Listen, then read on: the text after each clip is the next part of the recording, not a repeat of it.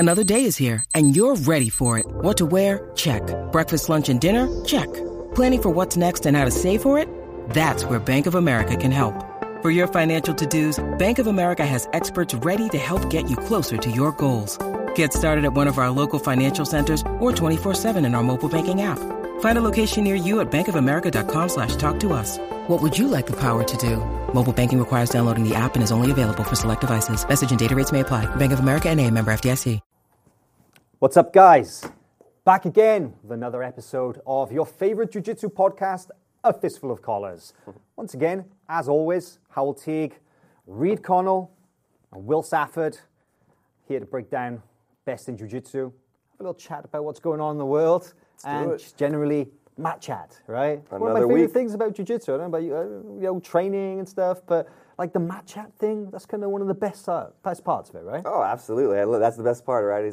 I'm a big no talker, to be honest. I'm a big no talker during jiu-jitsu, during drilling, you know, I don't like to talk. Shut your mouth and train. Exactly. Right? I don't talk. We save it for afterwards. Save it for the podcast, okay? We don't talk now. You know, one of the number one things I hear from people who comment to me about this podcast is that they're like, man, you guys just talk like regular guys talking about jiu-jitsu. It's just a couple of dudes hanging around talking about jiu-jitsu just like they do. So it's funny that, because we are just what we're a bunch doing. of regular guys talking about jiu-jitsu. Yeah. Just we have the benefit of getting out there a little bit more and getting to interact with the bigger names and going to the cooler places and stuff. So yeah, but at the end of the day, we just love jiu-jitsu, man, right? That's it. You can dress it up as you want, but we're all huge jiu-jitsu fans, and hopefully you guys are too. That's why you're watching this, right? But we got some stuff to break down this week. We got a couple of different things to have a chat about, and the number one is Will. You set our Instagram on fire today, right? Baby. Dropped the bomb right there, asking a question. What was it? What was the post you just put up? So I put up a post of six jiu-jitsu guys who have all influenced jiu-jitsu in their own way, but I asked who has had the biggest impact on modern jiu-jitsu. Okay, that's an interesting question in and of itself, but you put some conditions on that because it's multiple choice, right? That's right. Okay. Ask the question again. What was the question again? Who has had the biggest impact on modern jiu-jitsu? So by modern, I mean what's happening right now. You know, what we're experiencing, the techniques that we're seeing, maybe even the rules or the trends that we're seeing in jiu-jitsu, that type of thing. Okay. I already have some names floating around in my head, but you made a list, right? So what are the options? So here we go. A, the Mendes brothers. B, Keenan Cornelius. C, John Danaher. D, Marcelo Garcia. E, Terere, Fernando Terere. And then F, Eddie Bravo. Ah, so an interesting mix of both new over. and old school right there, huh? That's right.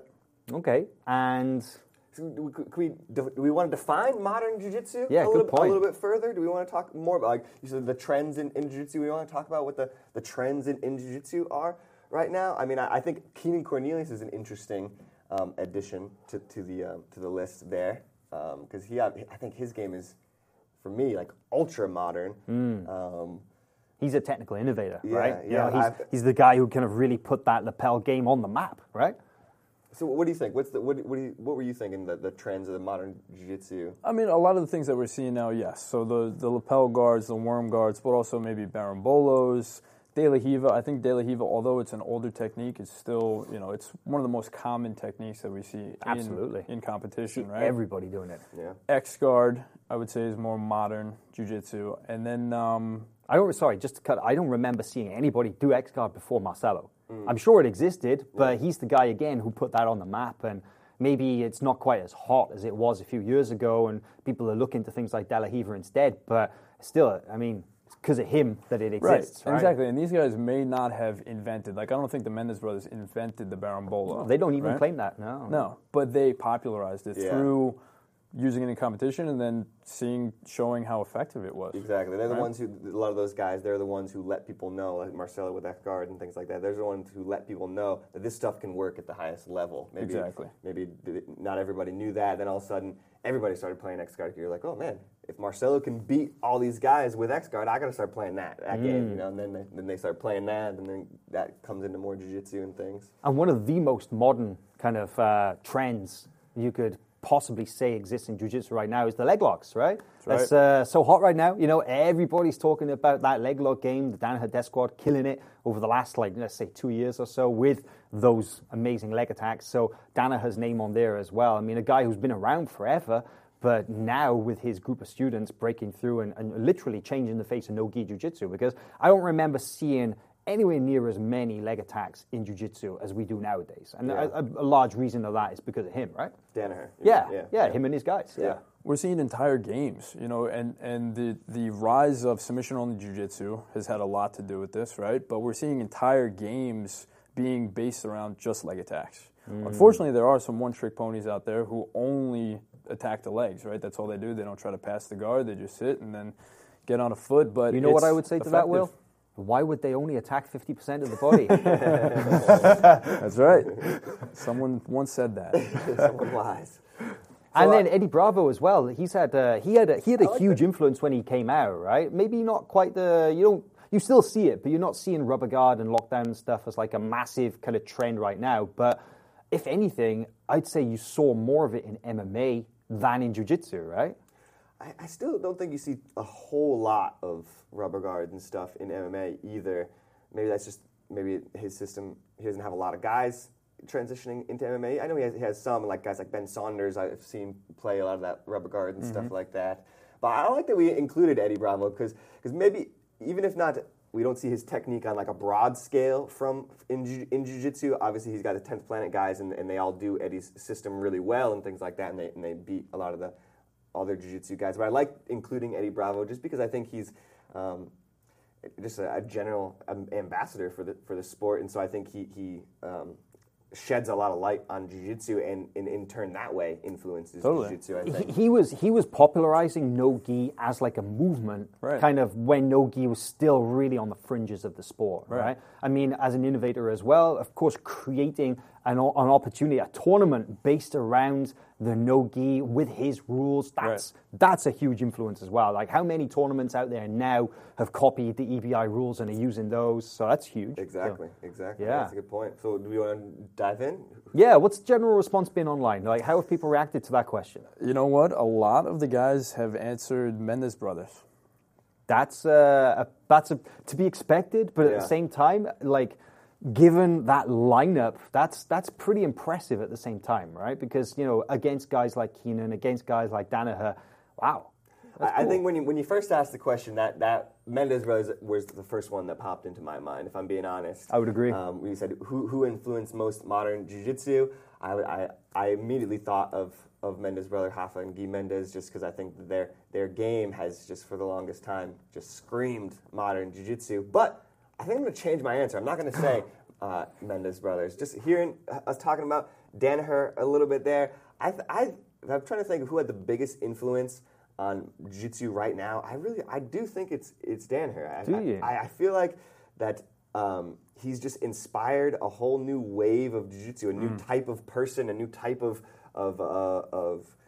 you know, I don't know, community or something like that has come to jiu-jitsu, and I think a lot of it is definitely because of Danaher. He's changed like the direction, the course of jiu-jitsu, where it was going on this certain path, right? And now there's this whole other community out there who, you know, is just really invested in the no-gi, and you can see what he's doing with his athletes. You know, he's creating champions, guys who are super young and they're at the pinnacle of the sport. I would add to that as well, because you said about the sport going down a certain path, and the points fighting is a big part of jiu-jitsu, right? You know, you fight in tournaments with points, but he actively, you know, kind of directed his guys to seek out as many opportunities to compete as possible, and a big part of that was submission only.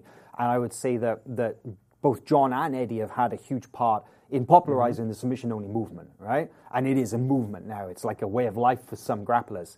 And you know, John training his guys not to fight for points, but to fight for the submission. Right. I think that's a hugely influential part as well. You don't see so many guys doing it now. I mean, you know, you saw his guys doing it in competition, actively ignoring points to look for a submission finish. Yeah. And I would say that you see that as well. I mean, we joked about it. Oh, guys, you know, electing not to pass the guard, not to do whatever.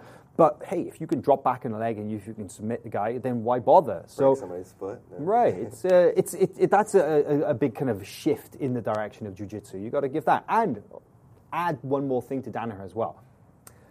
His outreach with the community via his social media posts just took off, right? Yeah. He was like this enigmatic guy, lived in the shadows, was like this semi-mythical guy who was like, wow, John's an amazing coach. But nobody really knew too much about him because he was just sat in his basement, forging these amazing guys, didn't put himself out there. You know who actually told him to go on social media? The guy who actually sat him down and was like, John, you've got to create a Facebook account. You've got to get on Instagram. Henzo? No, it's GSP. Really? For real. Wow. Yeah. Yeah. And like GSP was like, John, man, you got so much to offer the world. Like, go on social media and put it out there. And like, he's done that. Did you guys see that picture the other day that he posted? It was like him, Henzo, Gary, Gordon, and GSP in the same picture. It's a hell of a room. room. It was just like, wow, Yeah. man. This group of old generation MMA, gi guys, no gi guys, they're just doing awesome things. That's a training session I'd love to see. Yeah. I feel like if I go to like a birthday party or if I go somewhere, you know, with a lot of people and I'm wearing a jiu-jitsu shirt or something like that, I feel like and you gave me a list of those 6 names, or who would I be most likely to talk about probably in like just a group of a lot of people, I would have to say I think John Danaher would be the guy I'd probably be talking about. So, Yeah, his reach is just expanded so much, right? But, you know, the influence is such a broad kind of descriptor of what these guys do, right? Because, you know, Mendes brothers, technically, yes, massively influential, you know?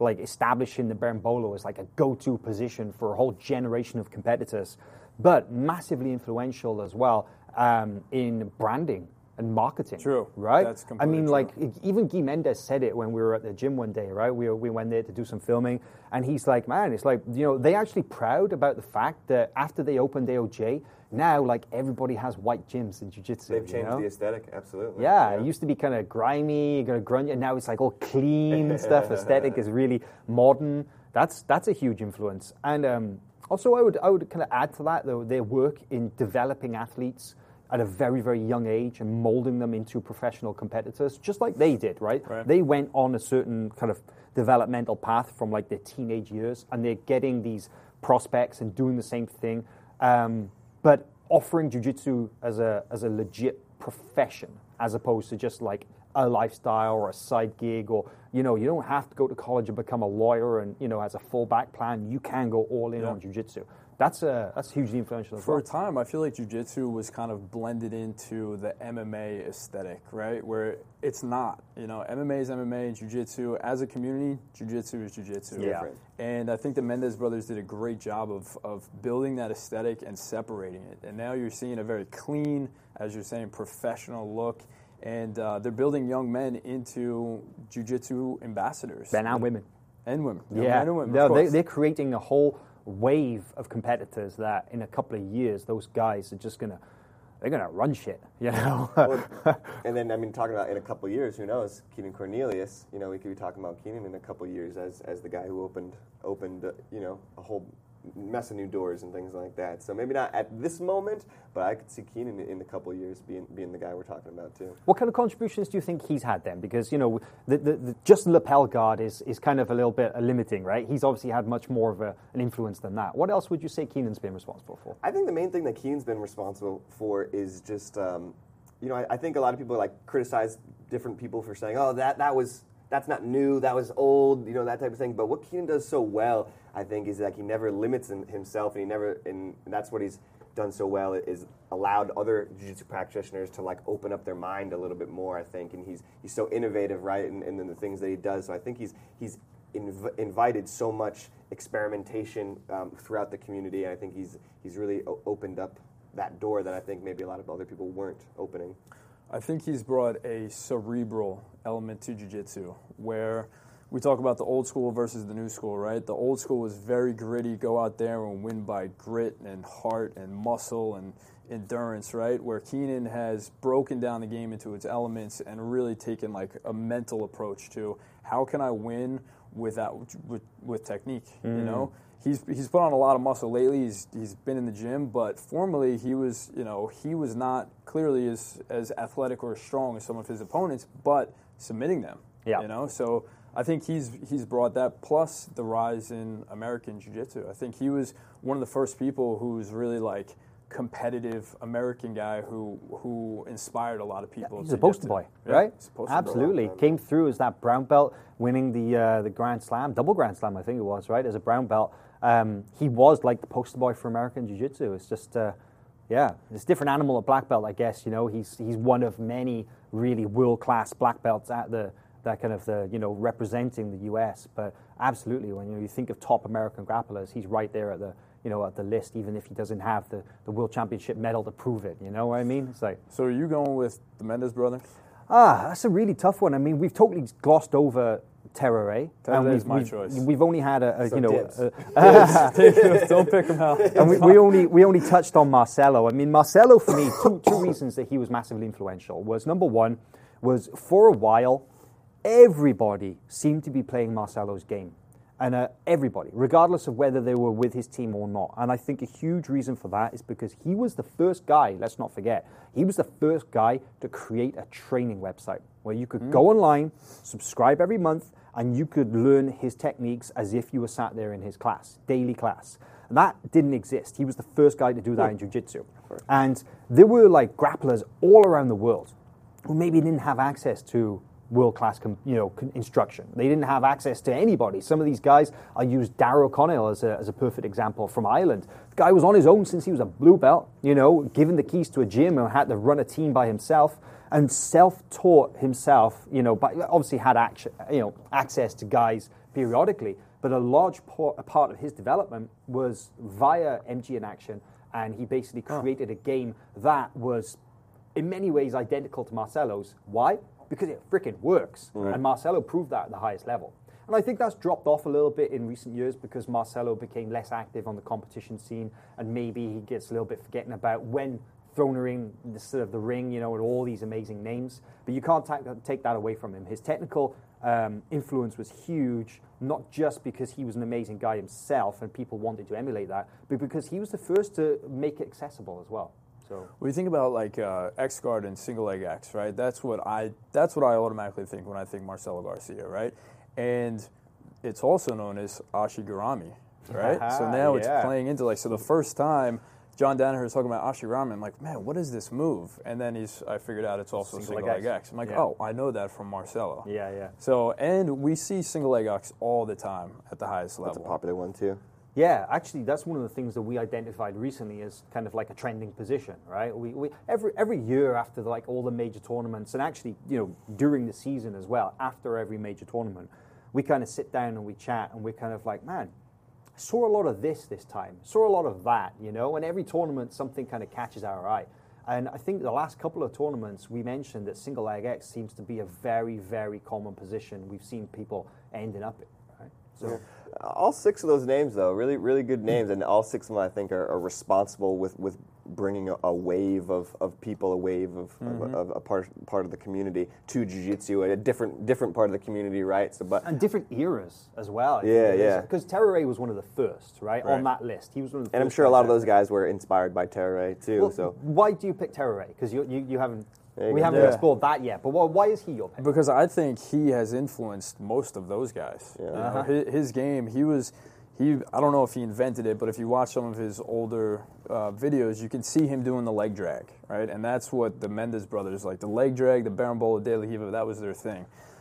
So I think the Mendes brothers, they're through Ramon Lemos, and Ramon Lemos, I think, was influenced a lot by Terere. Andre Galvao, was a student of Terere.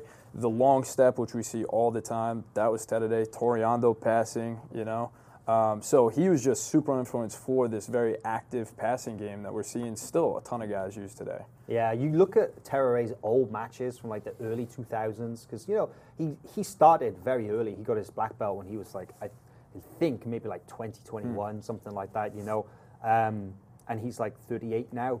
So his kind of like when he was in his early 20s was when he was in his prime. That was a long time ago now. It was the early 2000s. The jiu-jitsu scene has changed so much since then. Sure. And in general, jiu-jitsu back then was very, very different to as it is now, right? You look at those old tapes. For me, it's like watching bare-knuckle boxers compared to Floyd Mayweather. Yeah. You know what I mean? Yeah. Like the difference is just like they don't look the same sports, let alone like the strategies and tactics. Whereas you watch Terere from back then, and you can see the movements, like you recognize it now. You see people doing that stuff. Long step, back step, Torian, leg drag, like you said. It's all there. And, the Mendes brothers, they readily sort of admit, they openly kind of talk about the fact that Terere for them was a huge influence, even though they didn't directly train with him, right? What did they do? They watch video? Yeah, they said they loved watching videos of him, that they would always be watching VHSs and stuff like that, right, of him. So as they were coming up, that was like obviously a huge when they were kids, when they were blue belts and stuff, they were see it on their game. Yeah, but man, Terere probably. I mean, you guys can tell me I'm wrong, but probably the most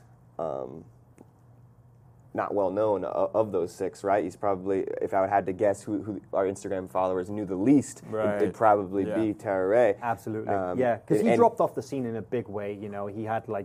He had psychological problems. He had a subsequent drug addiction. It took him many, many years in and out of rehab and treatment before he finally got diagnosed. And, he's kind of back. He has his own gym now. He's slowly building up some guys. He's just living his jiu-jitsu life, as a coach, traveling the world, doing seminars. Very, very occasionally might take a match here or there, but every couple of years. But, focusing on his health first. And it's a shame because for me, he could have been one of the all-time greatest. Mm-hmm. Like, that guy was just an example of a complete jiu-jitsu fighter. A guy could do it all, and I would have loved to have seen him, just go on and become like a legend in the history books, not just have that flash and then disappear off the scene after a few years. It was a huge shame. Yeah, like I said, the way the Mendes brothers talk about him, and really, I mean, a lot of these old school guys, they all reference Terere as a massive inspiration in their game and in getting into jiu-jitsu. But probably the least well known there. I'd be surprised. I wonder how many people voted for him on there. Yeah, right. But, guys, you want to know? Get over to Instagram, check out the post, and if you want to comment who and then also why you chose them, that would be cool. We want to hear why you think that person that you chose is the most influential. Absolutely. So, moving on. Will, you just got back. You missed the podcast. You were out on the road. Where were you, man? It was tough, man. I was in Ibiza. Ooh. I was in Ibiza. Struggling. I think they actually call it Ibiza. Ibiza. Yes, yeah. that's the proper way to say it. That's how they call it. When they say it. Yeah. And they're there. Yep. Okay. Yep. And Barcelona, and that's how they pronounce things over there. So I can't get behind that one. I just call it Ibiza. They really call it Barcelona. Yeah, really? They really do. Yeah. Yeah. Like chorizo sausage is just chorizo and all that. I know, it's weird, right? Okay, yeah. That's like true Spanish. Gotcha. Catalan. Right. Anyway. What were you doing there? Ibiza. Right, so I was at private BJJ camps, which is run by Augusto Frota, who is a black belt. He's out of Zurich. He did some time. He trained MMA. He's under Rodrigo Nogueira. Rodrigo Nogueira. Minotauro, right. And he's got a really interesting concept because we've got these camps. We see a lot of these camps rising. The Gracies have a camp, and Chase, our comrade, is over in another camp this week. But his camp, private BJJ camps, is really is meant to be exclusive, right? So it is pricey, but they do choose the best locations around the world, and they bring in some of the top level guys. Like who? For example, this one was Buchecha, Adolfo Vieira, Heard of him, and Felipe Pena. Not a bad lineup. Leandro Lowe was scheduled to come, but he hurt his shoulder at Worlds, so he's on the mend. So this exclusive jiu-jitsu camp was like one of those kind of residential things where you get multiple days training and teaching and learning from these guys? Exactly. So you would think like a traditional camp is almost like 4 or 5 days a week of seminars, right? Where you're going and someone's teaching you their game. Yeah. This was a very small group, almost 10 guys or less. And it's really, the reason why it's called private BJJ camp is because it's like private lessons. Wow. So you go there with your questions and you ask the guys, hey, how can you help me out of this situation? I'm running into this a lot. And it's just completely hands-on. They come over to you and they're teaching you. What's really cool is that, so for example, Bushesh will say, I'm having trouble with the knee shield. And then Bushesh will show you his favorite technique of the knee shield, how to handle it, whatever. You'll go drill it, and then Felipe Pena will show you his favorite technique for the knee shield. So you're learning multiple ways to handle the same situation from the best guys on the planet. Literally, yeah. The best guys. Wow, that is incredible. What an amazing access you have right there. And Ibiza, well known as like a hedonistic party island right there in the Mediterranean. Yeah, let's get to it. I imagine the lifestyle element must be pretty cool. It was a good time. We had a great time. But I will have you know that Ibiza is huge. I didn't know this. Ibiza, there's a mountain range on the island of Ibiza. Yeah. And there's just a very small portion of the island is where the partying goes down. There's actually a lot of culture. There's a lot of history. We didn't see any of that, though. We didn't go to any museums or anything, but... soaked it up, huh? We soaked it up. The island, we got into the culture big time there. This sounds fun. It sounds a lot of fun. And like you said, Chase is right now, he's in Amsterdam for the Royal Jiu-Jitsu camp, which is slightly different, more of the traditional vibe. It's a week-long camp in a gym in Amsterdam, and there's the list of instructors for that camp is incredible. You've got Adam Wardzinski, Nicholas Maragali, Lucas Leitch, Jackson Souza. There you go, man. Just throwing out there, Tarek Hopstock, tons of guys, all in. And it's kind of that traditional thing of training in the morning, training in the evening, more like class-based, lots of training, lots of rolling. Like you say, pretty much a seminar twice a day. So that's also pretty cool. Chase is putting up vlogs and techniques and videos behind the scenes while he's there right now. Make sure to go to flowgrappling.com and check those out. Right now, we're kind of working on the videos from the Ibiza trip, and we'll be putting those up soon, and you'll be able to see guys like Bushesh and Felipe Pena teaching all that amazing stuff. So, sounds pretty cool. If you guys are interested, bjj-mma-camps.com. Totally worth it. It is pricey, but I mean, you're not only getting all this hands-on information from the best guys in the world, you're getting a once-in-a-lifetime experience. So you're hanging out with the guys. They're no egos. They're showing you everything. They don't hold anything back. You're hanging out with them, having a great time. So definitely worth it. Sounds fun. Now, you've been on camps before, right? Yeah. Yeah, where else did you go? I did the Gracie Adventure in 2011 as a white belt. Oh, well, very cool. Yeah. I did the Gracie camp too. Where did you go? We were in Costa Rica. Oh, I went to the one in Cancun in 2016, I guess. And it was so fun. Yeah. It was amazing, especially as a white belt because, I was hanging out with the Gracies. Haja Gracie was there, and he was just the biggest star, in my mind. And it's all new to you. You're learning everything is brand new.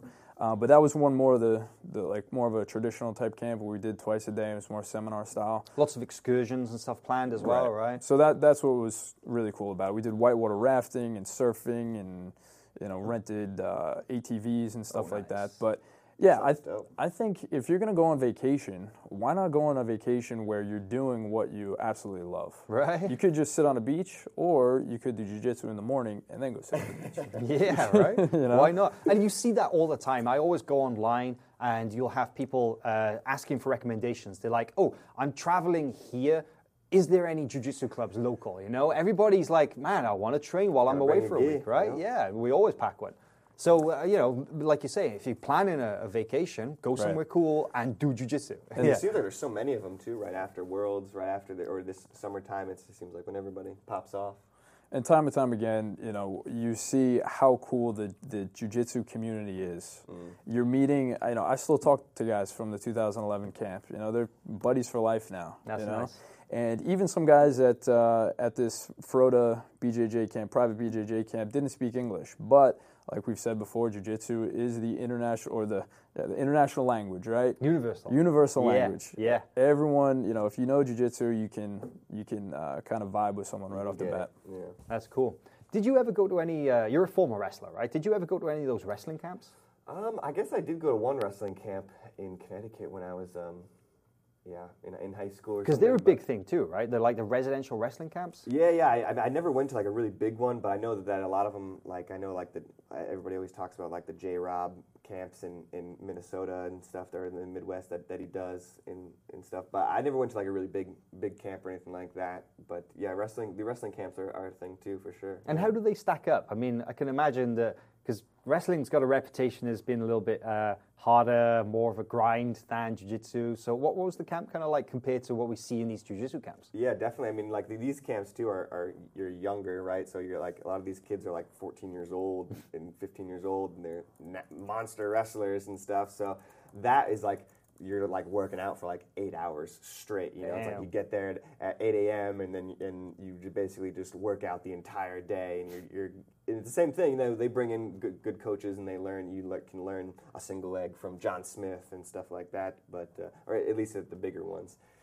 But I know that they're definitely pretty intense, and like I know guys have talked that once they go to some of these camps, they come out a completely different wrestler and a tenfold better wrestler too, just because the camps can be so intense. That's awesome. It is. It's they are an intensive learning opportunity, and I guess if you're able to. Jiu-jitsu a little more relaxed, Yeah, I was going to say, but if you have access to all those different kind of like technical, influences, the opportunities you wouldn't otherwise get, and sometimes as well as the opportunity to meet and learn and train with other people from different places. I remember when I went on the Gracie camp in 2016 in Mexico, and I ended up training a lot with Amal Easton and one of his black belts, Velour, from Colorado. And even though there was like the class going on, and you'd had Hodger teaching his close guard, and all the other guys like Gregor, Igor, Hollis teaching really cool stuff. Cairo and Gracie was there as well. Watch that video on Flow Grappling. Yeah, the Hodger Gracie is a must. You check out his close guard video. But one of the best things as well was kind of like that mat chat, right? It's like just after the session, we're all hanging out.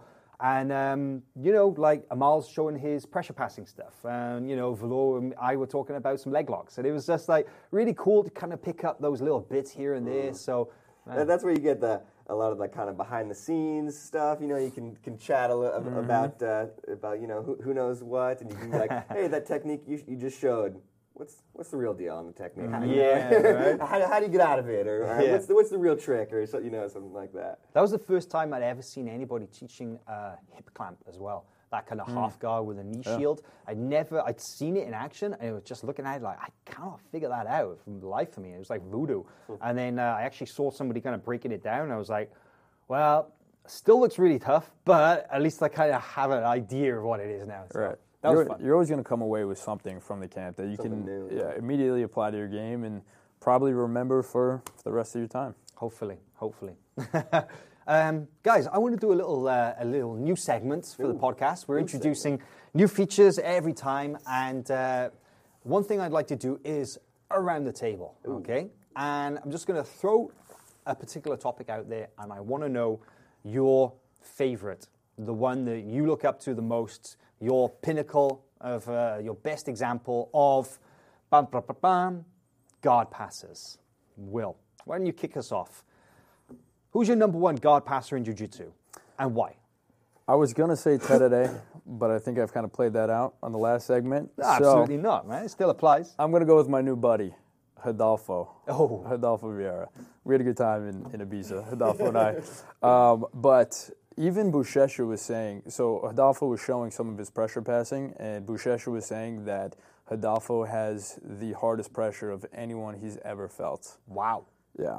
Actually, there was a guy in the camp who rolled with Rodolfo, and the next day he came in with a bandage underneath of his chin because Rodolfo's shoulder had worn the skin off underneath his chin. Yeah. That sounds miserable. I got to feel a little bit of it as well. But, man, I think that guy his pressure passing, there's nobody who can compare it to Rodolfo. Well, I don't know. Actually, I have a riposte to that. Because my favorite pressure passer, and it's funny that I'm choosing a pressure passer as well, because I'm not even a pressure passer guy. I'm not built for it, but it's something that I've been trying to work on in my game the last couple of years. And my favorite pressure passer is Murillo Santana. Now, Murillo is just an incredible passer, right? And I'll be honest, I learned everything of his game from the BJJ Scout videos, right? Yeah. Because Murillo doesn't like to put himself out there. And I've said it to him in the past, man. And, Murillo is such a cool guy. And Murillo, if you're watching this, maybe it'll help change your mind. He's not watching. Nah, he hates the internet, man. He's like, oh, no, I don't like it. But no, seriously, that guy, his game is incredible. And I really wish that he would put out some kind of material where he teaches his pressure passing system. But the guy, he's very camera shy, shall we say. He doesn't like putting himself out there. And even when I've asked him to in the past, like, man, can you talk to us a little bit? He's like, no, feature the boys, give the attention to the athletes that he's producing instead, which is really nice. But you look at that BJJ Scout breakdown of his positioning, his kind of like the tripod, the way that he walks up the body, the way that he controls the legs and just demoralizes people. Because again, Murillo's not a big dude. He's like 185, something like that. And everybody says that his pressure is just off the charts. He was more of like an over-under type of passer, right? That was his go-to? A little bit. Yeah, he does have that, but he also has some really nice leg weave stuff, which is more what I like to do. Because my leg is too long for the under-over, but his leg weave stuff is incredible. In the way that a lot of his guys talk about him, the Meows and another good passer, Leandro Lowe and Manuel Hibamar, the way all those guys, a lot of these legends, and Buchecha even too talks about Murillo and stuff. So, man, yeah. They put him on a pedestal, right? Yeah. So for me, that's mine. How about you? Yeah. I guess you guys both went kind of older school, a couple of older school guys. So I guess I'm gonna take a newer school guy. I guess when you said that, who's my favorite passer, and I thought up and I had to think with some passes that I've been checking out lately, and so I'm gonna have to say. I Nicholas Marigali. Nicholas Marigali is my favorite right now, man. Like, I mean, his guard as well, but also, man, his passing is on another level as well too. I love the way that sometimes watching him pass is just like mesmerizing. The way he just jumps from side to side and things like that. It's just like it's those moments where you watch him pass and you just have to be like, oh, that was so nasty. That was so nasty. No, he's not a small guy, right? No. He's tall. What'd you say? He's the same size as you, about 6'3"? Yeah, he's probably around, I'd say 6'2.5". He's a little smaller than me. But he's a long frame, very similar to both of you, actually, right? He's a longer framed guy. And the one thing that amazes me is that, you give him that space, and he's on the outside, and he's just so good, right? It's like he doesn't let people tie him up in the guard, man. He breaks and he passes at range. Yeah, right? He doesn't stop either. Yeah, he's so relentless. You think you're going to recover the guard, throwing the leg over, and his lateral movement is just insane. One thing I really, really like that he does, and I even said, one of my friends, Christian from Sweden, he's actually at the Royal Jiu-Jitsu camp right now. Oh. And we were chatting away, and he's kind of like, man, are you guys coming? And I'm like, well... And Chase got that pleasure, but he's saying he's super excited to learn from Marigali at the camp this week. And I was like, okay, have to ask him about two things. Number one, ask him about his lasso guard, all right? Of course, because his lasso is just incredible. And I was saying, if you get a chance, ask him about what he does when people try to footlock him. Remember we saw him doing this at Brasileiros? So guys will try and tie him up, right? Because they don't want him to have that space to pass. And they'll try and throw up like a 50-50. And what he does is he kicks his leg over to like the other side so that the guys have both their feet come on that way, but he's not in 50-50 anymore. He's like stood with his leg on the far hip, right? So it's almost like a footlock position. And you'd think, oh man, he's going to get footlock from there. He just blasts through it. He doesn't try to take his leg out from the footlock. He doesn't like worry about the guy. He doesn't like go around to the back with his foot still in place or anything. He just literally goes forward and he drives through with just this incredible pressure. It's like a leg drag position? It is like a leg drag. They call it the unfair 50-50, but it's like a leg drag position, but instead of your leg in out, it's still stuck in between the guy's legs. So sometimes they even have the ankle wrapped up. Oh, okay. And he just goes straight through it. And I need to play it back and watch it a little bit more to figure out exactly what he's doing. But I've seen him do it a few times now, and I'm just like, holy shit, there's a lot going on there, That's the first time when you said Nicholas Marigali, it's the first thing I thought of, him passing 50-50. He just shuts down 50-50 guards like nothing I've ever seen. It can't be that easy, because he makes it look way too easy, right? But especially, like, I don't like watching 50-50 battles, so he's like the hero, He's like, gets right out of that 50-50. Yeah, I was going to say that the relentless pressure, like, is such a good thing. Like, it's such a good way to combat positions and stuff. It can combat so many different things if you just have relentless pressure. Yeah. And that's him. It makes things go away. It is, man. I got to say, there's so many different examples of guard passing to kind of pull from, though. I mean, we both chose like two, heavy pressure guys. Merigali with the Toriander. But there's so many different ways to pass the guard, and it's difficult to point to one guy as an example of all of that, right? Jamil Hill, another underrated passer. You think so? I think so. Yeah, How so? Well, I'll be honest. I see Jamil as a guard guy, more of a guard player for sure, definitely. But he's another guy who is athletic and can jump over guys' guards and stuff like that, back and forth and stuff. So he doesn't do it a lot because he is more of a guard player and stuff. But when you see Jamil pass the guard, he's got some crazy passes. That's interesting. I don't know. Would you say Andre Galvao kind of had that, he had some flashy outside passes, but then also was a really good pressure guy? Well, I mean, when he was a little bit younger, because Andre's been around a long time now, and, the miles are kind of build him up on the clock. So, it's natural people will change their game with age as the body changes. But, back in the day, he was one of the best examples of those super dynamic, acrobatic kind of guard passes, flipping over guards, that kind of stuff. Yeah. As were maybe some of the other guys from that generation, and Terrere was another good example, but even guys like Leo Vieira, you think about him, he would literally cartwheel over. He had that great thing where he would basically double leg a guy from top. He'd wrap the legs up and then he'd flip into the bridge, So there was a lot of that kind of style, but you don't really see people doing that anymore, huh? Now you're seeing everyone do this jumping guard pass. When the guy goes to pull guard, they jump right over the legs. This is like super. Erberth does it. Lucas Hulk does it all the time. And this is that kind of like what it was like anticipating the guard pull. Exactly. Yeah. I feel like you really gotta commit to it. You gotta sacrifice. It's a hard pass to do, off of that guy gets grips and he's sitting guard. But those guys fling themselves usually like Erberth does. I remember he mounted Felipe Pena at World Pro. Yes, he did. With it. Yeah, that caught Felipe by surprise. And you don't expect a guy to just get past the guard that quickly and that easily. Right. But the timing is going to be perfect on it, right? And there's a bunch of guys we've seen doing it recently. I remember Isaac Bayenza is another really good one. You mentioned Lucas. Erberth hits it quite a lot. Jaime Canuto. Yeah, that's right. He even Gaudio. showed us actually one of his kind of passes, and it's man, it's so acrobatic, the way that they're going up and literally head over heels is amazing. How about the Renato Canuto guard pass at Kasai 1? Remember that one? Yeah. The no hands aerial pass. That was a thing of beauty, man. That was incredible. Wild. I mean, Renato's just so athletic, though, right? That guy. I don't know. I think he has a capoeira background, right? Maybe he's a lot of guys from Brazil. I think he's got a long jiu-jitsu background. He does. Yeah. He's been doing jiu-jitsu forever. His dad's a black belt, right? Dad's black belt. Yeah. But I think a little bit of capoeira mixed in there. As is, man, this is a guy who I had no idea he was as athletic as he is. Lucas Lepri.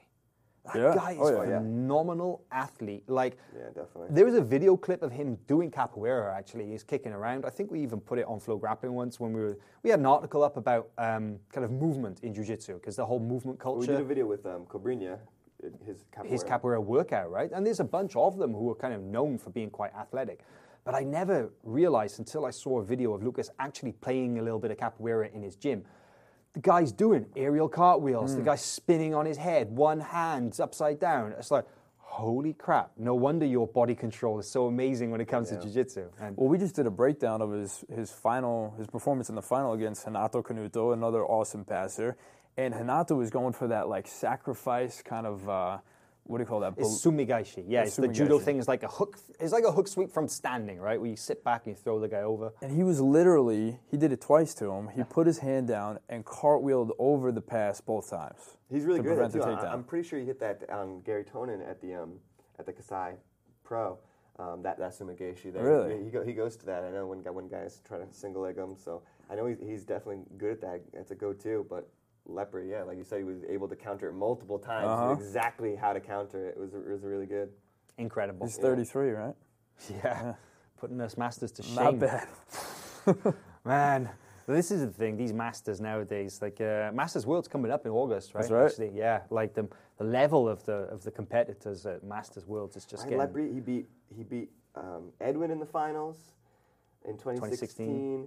Satoshi in 2017. And Hanuta, he's just constantly battling back these young, new upcomers. That's right. You fought Yang Pika Pao, you fought Espen, all these young, hungry black belts. He constantly keeps beating them back.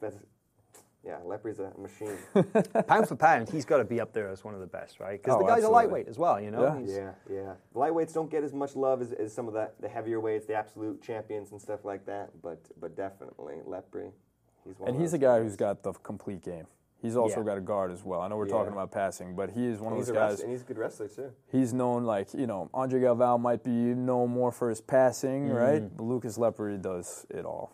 There's a good point about his wrestling. We saw at ADCC his match with JT. Basically, it was a wrestling match, right? Yeah. And JT's got the pedigree. He actually wrestled, right? And then that was like a straight up wrestling match. The JT managed to get his back, and he freaking worked for it as well, huh? And incredible that Lucas can get to that higher level. Just an all round freak athlete. Yeah, monster. Anyway, enough about that. So. Man, it's like it's getting to that time again when it's time to move on a little bit. But what do you think? Sweep or submit? Shall we do another one? Let's do it. Let's do it. Nice. Sweep them or let's submit them, as they say. Just to recap what sweep and submit is. Sweep and submit is when we throw a couple of just general jiu-jitsu things out there, and we either sweep, meaning get it out of here, or we submit, saying yes, we support. So... we talked a lot about no-gi earlier with guys like Marcel, guys like Eddie Bravo, guys like Danaher and stuff.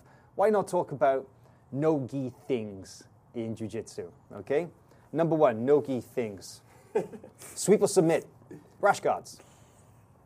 Under your gi, instead of a gi, training no-gi, what do you prefer? Cotton, sweep or submit, rash guards? Rash guards, submit when it's no-gi. I think rash guards can be awesome. You can get some really cool designs on there. I've seen some awesome rash guards, but under the gi, sweep. I hate wearing a rash guard under the gi. Huh. Yeah. I hate wearing a rash guard in general, actually. So I'm going to sweep the whole thing. Yeah. I got 80cc rules, no shirt. That's how I get down. Glistening upper body to yeah. Okay. Danaher would be losing it right now if he heard that. Yeah. Right. I'm going to have to submit on rash guards. I'm a rash guard fan. I do like to wear them under the gi, and I definitely think if you're going to train no gi, you don't want a baggy cotton t-shirt when you're training no gi, so it's got to be a rash guard. However, I'm not a fan of the crazy ones. Sweep those out of here. I don't like those crazy flames, unicorns. Yeah, exactly. Flying unicorns. Sweep those right out of here. Yeah. Jiu-jitsu fashion, or a little bit. I'm gonna submit that or sweep that kind of altogether. So. Well, that you kind of anticipated my next one because spats, sweep or submit. Yeah, sweep. You never catch me in a pair of spats, no matter what. Sweep. Sweep. I don't know. Some guys can pull them off, Definitely if you're going to wear spats, please wear the shorts over the spats. We got too many guys out there just calling them spats, but they're tight. What are spats actually for? Why do people wear spats? Let's be honest, they're yoga pants, right? yoga pants for dudes, man. They help you with triangles, or they help you with... why do people... I think they give you just a little bit more friction, right? But there's this idea that the compression helps with, circulation, too, so... that can help with Is it a sweat recovery. Thing? Does it help maybe it's like anti-ringworm or something. I don't know. That too. Yeah, you do have that extra more hygienic extra layer. But then you're just wearing a sleeve of sweat, basically, right? Precisely. Yeah. So yeah. I'm not sure how that's going to be. I'm sweeping spats out of here as well. Number one, I don't like seeing your junk, and spats, they are not the most flattering. They show everything. And to be honest, not that many people can pull them off. Right. And the majority of people who wear them shouldn't be. Right. And even worse than spats is the rash guard and spats combo. Do you guys realize you look like a gimp? That all-in-one spats and rash guard body condom that you've got on. It's dude, really? Out of layers. Come on. How about the Mendes brothers wearing the spats underneath the gi pants? Yeah. They're always doing that. No, really? Underneath the gi pants? Underneath the gi pants, yeah. I know some all guys the time. who do that too. I don't get that. Yeah. There's got to be underneath performance. The Bermudas, underneath the shorts, I get that, but underneath the... There's got to be performance. Maybe these guys know something we don't. Maybe I don't understand it. Maybe some of these guys... We need help. Educate us. Send us some spats. We'll try them out. Okay, no-gi things. The leg lock game, right? It's not really so common in gi jiu-jitsu, right? But the leg lock game is very much a no-gi thing. Sweep submit. Man, this one's really tough. And I just started getting into the leg lock game and studying it more so, and it's really super interesting. And, the things that Danaher is doing and Craig Jones, I have both their DVDs, and I think it's really, really interesting. But from a view standpoint, I hate watching it. I don't like watching it, especially when both guys go immediately to the double guard pull and just start doing the leg attack game. That's kind of boring to me. So I am going to sweep. Very interesting. Reed. I like it. I'm gonna submit. I'm gonna take it. I like the leg game. Sometimes it can get boring, just like any other match, I think. But I'll take the a tap's a tap. It is indeed. I am going to. It's a tough one, man. I'm torn when it comes to leg fighting. I'm really torn. I think I'm going to submit it for no-gi because, it is huge. But I'm definitely going to sweep it out. We're talking about no-gi we are, but I'm going to sweep it out of kind of general spectator stuff. Because, I agree. Like, as a grappler, I don't mind playing the leg lock game. But I'm going to sweep out those guys who that's all they do. Like we were saying earlier, the guys who ignore 50% of the human body and they're all about the legs. And come on, man, it's more just jiu-jitsu than just that. I was going to mention that. You're saying who's our favorite guard passers, but I feel like to a certain extent you don't see a lot of as much guard passing anymore these days. Maybe some because of there's a lot of submissions that are maybe a little easier to get. You don't have to pass a guard. You can sit back for a footlock and stuff like that. So it definitely has been some detrimental to guard passing. Can't argue with that. But then when Gordon Ryan tapped a Cyborg at ADCC, that was just like a thing of beauty to me. Oh yeah, that was a guy who clinical. Was just he knew exactly what he was doing. He had him in the game over position, right, where he couldn't do anything. It was checkmate. You're done, right? And that was just a thing of beauty, Yeah, and watching that progression step by step really was impressive. But unfortunately, not every match is like that. You watch a lot of mediocre. Submission only. That's a no-gi thing. Very much a no-gi thing. You don't really see it in the gi, right? It would go on for 24 hours if it was in the gi, right? Submission only rules, like no time limit. Submission only. Sweep or submit. I love submission only, to be honest, man. I like it. I'm going to take it. It reminds me of like some old school Jean-Claude Van Damme movies. To the death. Yeah, it reminds me of like The Quest or something like that, where two guys go in and one guy leaves. It harkens to the Jean-Claude Van Damme fan in me, I guess. All right. JCVD. I am going to sweep. Yeah, I think it actually. It prevents guys from trying to get to an advantageous position, And I think a lot of times when you're playing with the points game, you're playing smarter, right? You're less likely to open yourself up to certain things, and I think it's just more exciting. Like I think when you get to an advantageous position in jiu-jitsu, it should be worth something, right? And I don't think we see all that many submissions on submission only. And if you're down on points, you have to hustle to get points. You have to hustle to pass the guard or put yourself in a bad position. That's true. It opens things up a lot more. For sure. Submission only, especially if there's overtime rounds, you can just ride it out, right? Which is why which is why I'm talking about true submission only. True submission only. To the death. 4-hour matches at least. I'm also sweeping submission only out. I don't dislike it, and we've seen some amazing matches, and I think when the matches are kind of definitely shorter, like fight-to-win matches, for example, there is an incentive to go out there and to get the job done and to, not like just get a judge's decision. It's really fighting to win, I like that. That no time limit submission only, Yeah. I'm going to fall asleep watching that, man.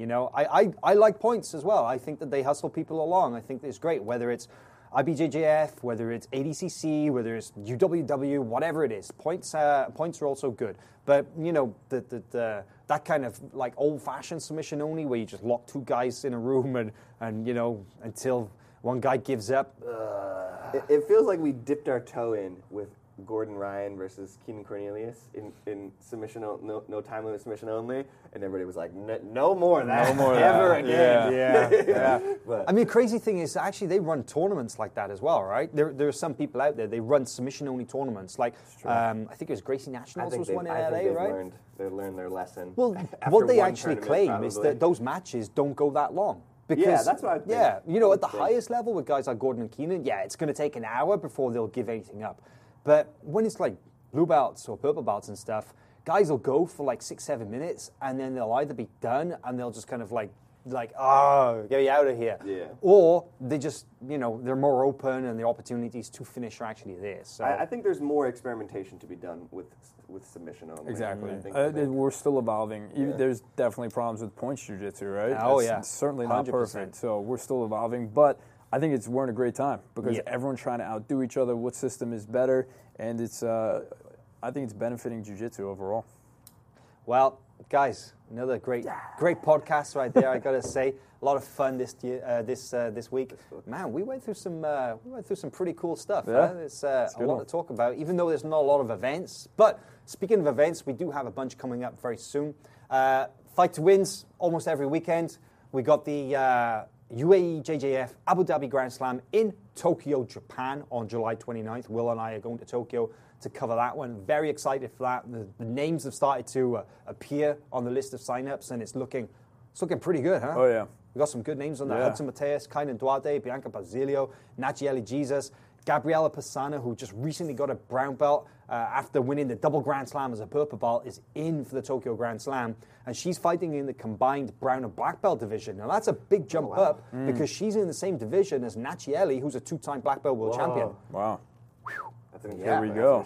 18-year-old brown belt against a two-time black belt world champion. Love to see it. Yeah, that's going to be awesome. So DJ Jackson, Paula Miao as well.